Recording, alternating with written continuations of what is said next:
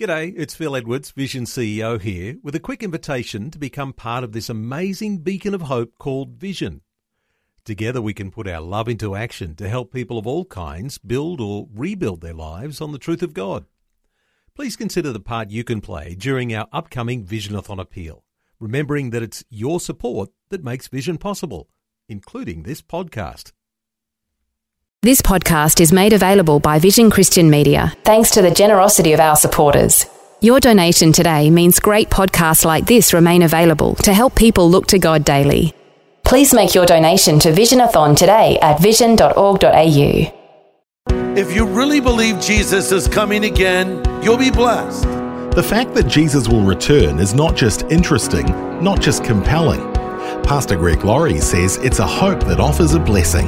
So why will I be blessed if I study Bible prophecy? Because I'm told over in 1 John, he that has this hope, that is the hope of the imminent return of Christ, purifies himself even as he is pure. That's why we should study Bible prophecy. This is the day when the lost are found. This is the day for a new beginning. Amazing grace, how sweet the sound.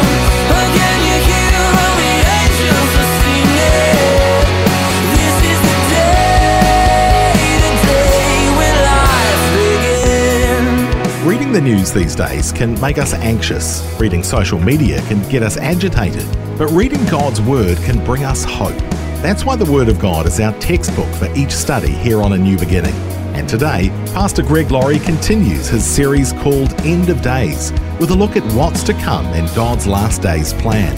We'll look back to writings thousands of years old to give us a clearer picture of future events. Only God's Word offers an accurate picture of the future. This is the day when life begins. How many of you ever forget things? Raise your hand if you forget. Oh man, it's becoming a problem with me. Okay, I leave stuff everywhere, and sometimes around the country. You know, I forgot this here, I forgot that there. I heard about an elderly couple that were getting ready for bed one night, and the wife said to the husband, "Oh dear, I'm really hungry for some ice cream. Would you go out and get me some ice cream?" He said, "Yes, dear, I'll go out and get you some ice cream." She said, "Vanilla." "All right, vanilla. Write it down. You always forget." He says, "I won't forget. Vanilla ice cream with whipped cream." "Okay, vanilla ice cream with whipped cream. Write it down. You forget." No, I won't forget." "No, wait. Vanilla ice cream with whipped cream and chocolate sauce." "Write it down. I won't forget. I got it. Vanilla ice cream, whipped cream, chocolate sauce. One more thing, dear." "Yes. I want a cherry on top." "Okay. Vanilla ice cream, chocolate sauce, whipped cream, and a cherry on top. I'll get it. Write it down. I won't forget." So he goes out, comes back about an hour later, and he gives her her ham sandwich. She says, "I told you to write it down. You forgot the mustard." See, it's fun to go senile together, isn't it? Well, I have good news for you today. God never forgets anything. He remembers everything, and that's very important to understand. See, God, being eternal, lives in the eternal realm, and all of life to God is a continuum to him. Past is present, future is past. And when we live in the moment, we remember the past. We somewhat remember the distant past, and we anticipate the future, but that's it for us. God sees it all as one big thing. It's like he knows the future with complete accuracy, as well as we might know the past even better, because he doesn't forget things. And so that's the way he sees life. And so as we come back to the book of Daniel, we're going to see how the Lord will now predict the future for us. When we last left Daniel, he was with his furry friends in the lion's den. This was under the reign of King Darius. But at this particular juncture in Daniel chapter 7, we go back chronologically.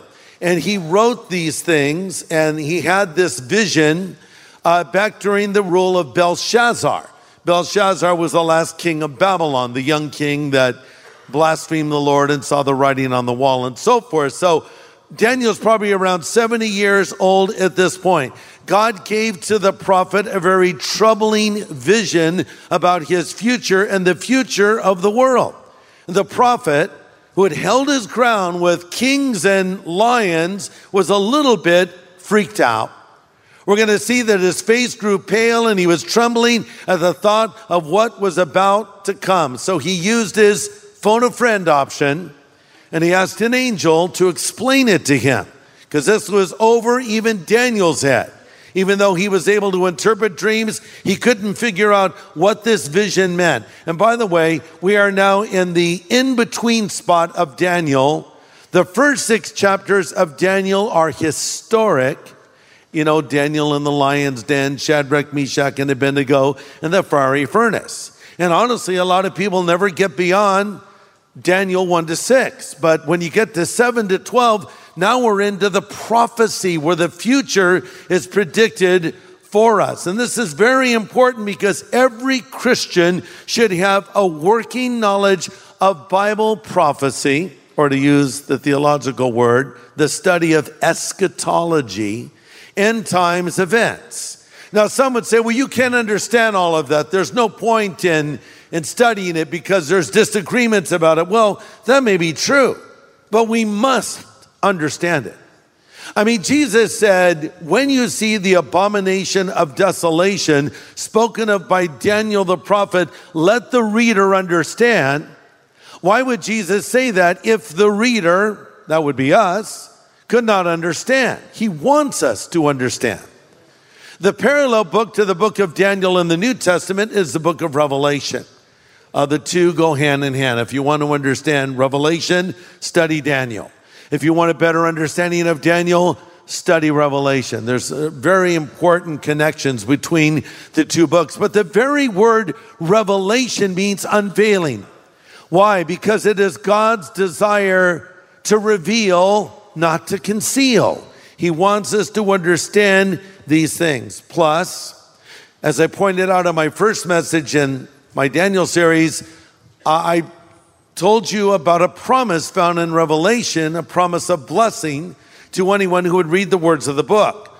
Revelation 1:3 says, blessed or happy is the man or the woman who reads and hears the words of this prophecy and keeps the things that are written in it, for the time is near. So first you have to read it, then you have to hear it, understand it, and then you have to keep it. You'll be blessed. And what is true of Revelation, I think, is true of the study of Bible prophecy in general. So why will I be blessed if I study Bible prophecy? Number one, because I will remember that God is in control of all of the events in this world today. Because we live in a scary world. We live in an unstable world. We live in a chaotic world. But God's in control. And when I study Bible prophecy, I'm reassured of the fact. And number two, when I study Bible prophecy, it gives me a heavenly perspective. I'm reminded that I'm just traveling through this life and the afterlife is coming. If you really believe Jesus is coming again, it will affect you in the way that you live. Because I'm told over in 1 John, he that has this hope, that is the hope of the imminent return of Christ, purifies himself even as he is pure. That's why we should study Bible prophecy. You're listening to A New Beginning with Pastor Greg Laurie. Today, we're beginning our look at the last half of Daniel, where we find some of the most fascinating prophetic scripture. Pastor Greg continues his message called God, the Future, and You. Daniel is now placed in what we might describe as a spiritual time machine. No, I don't think it was a DeLorean, but he did go back to the future, if you will. He was shown what was coming to the world. He sees the history of the world from his day to the last days, from Babylon, the kingdom he was in at this moment, to the reign of the Antichrist, which will be the final kingdom on this planet. So Daniel saw the future, then he saw the Lord, and finally he saw himself. Let's talk about the future. Daniel chapter 7, starting in verse 1. Read along with me. I'm reading from the New King James Version. In the first year of Belshazzar, king of Babylon, Daniel had a troubling dream and visions of his head while he was on his bed. Then he wrote down his dream, telling the main facts. And Daniel spoke, saying, I saw in my vision by night, and behold, the four winds of heaven were stirring up the great sea, and four great beasts came out of the sea. Each was different from the other. The first was like a lion, and he had eagle's wings. I watched till its wings were plucked off, and it was lifted up from the earth and made to stand on 2 feet like a man, and a man's heart was given to it. I'll stop there. Now I know what some of you are thinking. What? Now before you get visions of Godzilla, Rodan, and Mothra. Remember Godzilla, you know? And then Rodan was that kind of winged creature. Mothra was cool because he was just a big, giant, dumb moth. You know, moths are so stupid, aren't they? But no, that's not what this is talking about. These are symbolic things that we're reading here. The four dangerous beasts that are given to us here in Daniel 7 represent kingdoms of the world. Different animals are mentioned. We have a lion, we have a bear, and we have a leopard. And each of these represent a nation. And even today, various creatures represent nations. Great Britain is represented by a lion. The United States is represented by an eagle. And I might add, a bald eagle. And I appreciate that. Of course, Russia is represented by a bear. China is represented by a dragon. So the point is that this is something that is still done today. So these are the great kingdoms of the world. But I find it interesting that as the Lord gives this vision to Daniel and he shows him the future, he likens the kingdoms of the world to crazy, ravenous beasts. You know, we look at nations with all their technology, sophistication, and power, having their big military parades, driving their hardware through the streets of this city, looking at all they can do. And God looks at it and he says, you're just like a bunch of crazy, hungry beasts attacking one another. Despite all of our advances in technology, mankind just finds new ways to blow himself up. Now, by the way, these beasts that we read about in Daniel 7 parallel the dream of Nebuchadnezzar that we read about earlier. Remember, Nebuchadnezzar had a dream where he saw an image that had a head of gold, a chest and arms of silver, belly and thigh of bronze, and then legs of iron and feet of iron and clay. That parallels this vision. It's the same idea with different illustrations. So first we have the winged lion in verse 4, also known as the head of gold. This is mighty Babylon. Multiple times in Scripture, Babylon is identified as both a lion and an eagle. So it's a winged lion. That is an image they had. Mighty Babylon lasted from 636 to 539 BC and ruled much of the world. In this vision, the lion stands like a man and is given a man's heart. And this reminds us of how the ruler of Babylon, Nebuchadnezzar, was so powerful, but then he was humbled. Remember when he looked at his kingdom and said, look at the great kingdom I've built. Aren't I awesome? And the Lord said, judgment is coming on you. And Nebuchadnezzar lost his senses for a period of time that were restored to him. So he was given a heart of man. That's what that is alluding to. But of course, Babylon was defeated by the Medo-Persian forces under the direction of King Cyrus, bringing us to the bear with 3 ribs in his mouth. And that parallels the breast and arms of silver, the Medes and Persians. Verse 5, another beast comes like a bear, raised itself up on one side, and he had 3 ribs in his mouth between the teeth of it, and they said to it, arise and devour much flesh. Don't think of a teddy bear, think of a grizzly bear. And that was the Medo-Persian Empire. They defeated mighty Babylon. But then they were defeated by Greece, represented by a leopard with 4 wings. The wings imply speed. So leopards are already fast cats. But when you put wings on them, they're even faster. And that is given to us there in verse 6. There's a leopard which had on the back of it 4 wings of a bird. He also had 4 heads. The beast had 4 heads, and dominion was given to it. Greece was led by Alexander the Great. Alexander was a brilliant military tactician. In fact, history tells us that Alexander and 35,000 Greek soldiers went up against the Medo-Persian army of 300,000 on the battlefield and won. That's what's so amazing. So it's not a big bear. It's a fierce leopard moving with great speed. But then Alexander dies at 32 unexpectedly. His kingdom is divided among his 4 generals. Hence the phrase, this one has 4 heads. Now we have one final beast. It's not likened to a bear, a leopard, or a lion. It's just a ferocious beast. Verse 7, after this I saw in the night visions of 4th beast, dreadful and terrible, strong exceedingly. He had great iron teeth. It devours and broke in pieces and stamped the residue with the feet of it. And it was diverse from the beasts that were before it. It had 10 horns. So who defeated Greece? History buffs, tell me. Who defeated Greece? Rome, that's correct. And Rome was a powerful nation, a powerful military unlike any other that had ever existed. Rome was very well known for its power and its cruelty. It was Rome that crucified the apostle Peter and beheaded the apostle Paul. It was Rome that banished John to the island of Patmos. Most significantly, it was Rome that crucified our Lord Jesus Christ outside of the walls of Jerusalem. The Romans crucified thousands and thousands of people and conquered most of the world and established something called Pax Romana, forced peace. You either submitted to the power of Rome or you died. Originally, Rome was ruled by the Senate. But later, the emperors became more powerful and then demanded worship. They saw themselves as deities.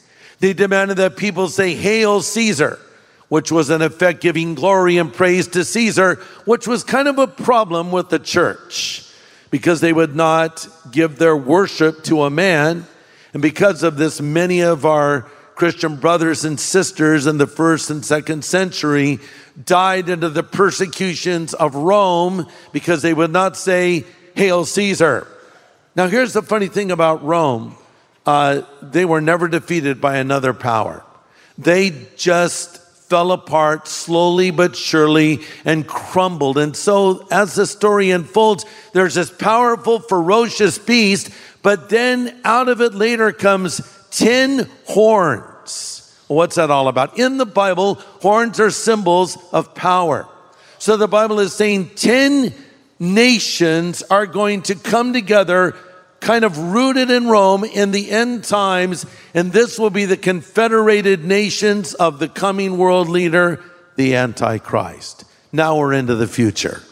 We've already seen Greece, we've already seen the Medo-Persians, we've already seen Babylon, and we've seen Rome, but we have not seen the forces of the Antichrist. And out of these horns, we also read about a little horn in verse 8 that was among the others, had eyes of a man and a mouth speaking great things. This little horn, as we will discover, is the Antichrist. You might say he's tooting his own horn right here.